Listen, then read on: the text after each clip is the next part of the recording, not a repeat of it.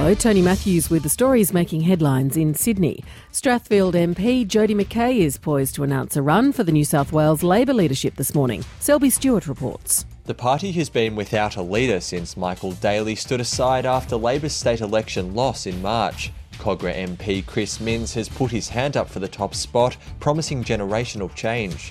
But Port Stephens MP Kate Washington has publicly thrown her support behind Strathfield MP Jodie McKay, indicating McKay's plan to contest the leadership.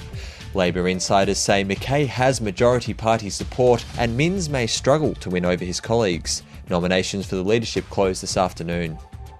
A man's been charged with almost 170 counts of animal trafficking after dozens of native Australian animals were seized from a home in Sydney's west. Caitlin Hurley reports. Police seized 12 shingleback lizards, 1 python, 3 young monitors, a turtle and 2 dead crocodiles at a property in Marquesa Crescents in Lethbridge Park yesterday. Police have charged a 25-year-old man with 165 counts of dealing in or attempting to deal protected animals, and also committing acts of animal cruelty.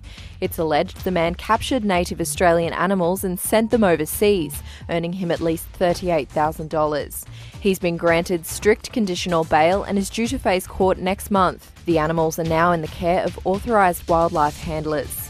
A male cyclist is being treated for serious leg injuries after being hit by a car this morning. The collision happened just before 2 o'clock on Union Street in the inner Sydney suburb of Pyrmont. The force of the impact broke the bicycle into pieces and shattered the car's windscreen. For more details on those stories, go to ABC News Online.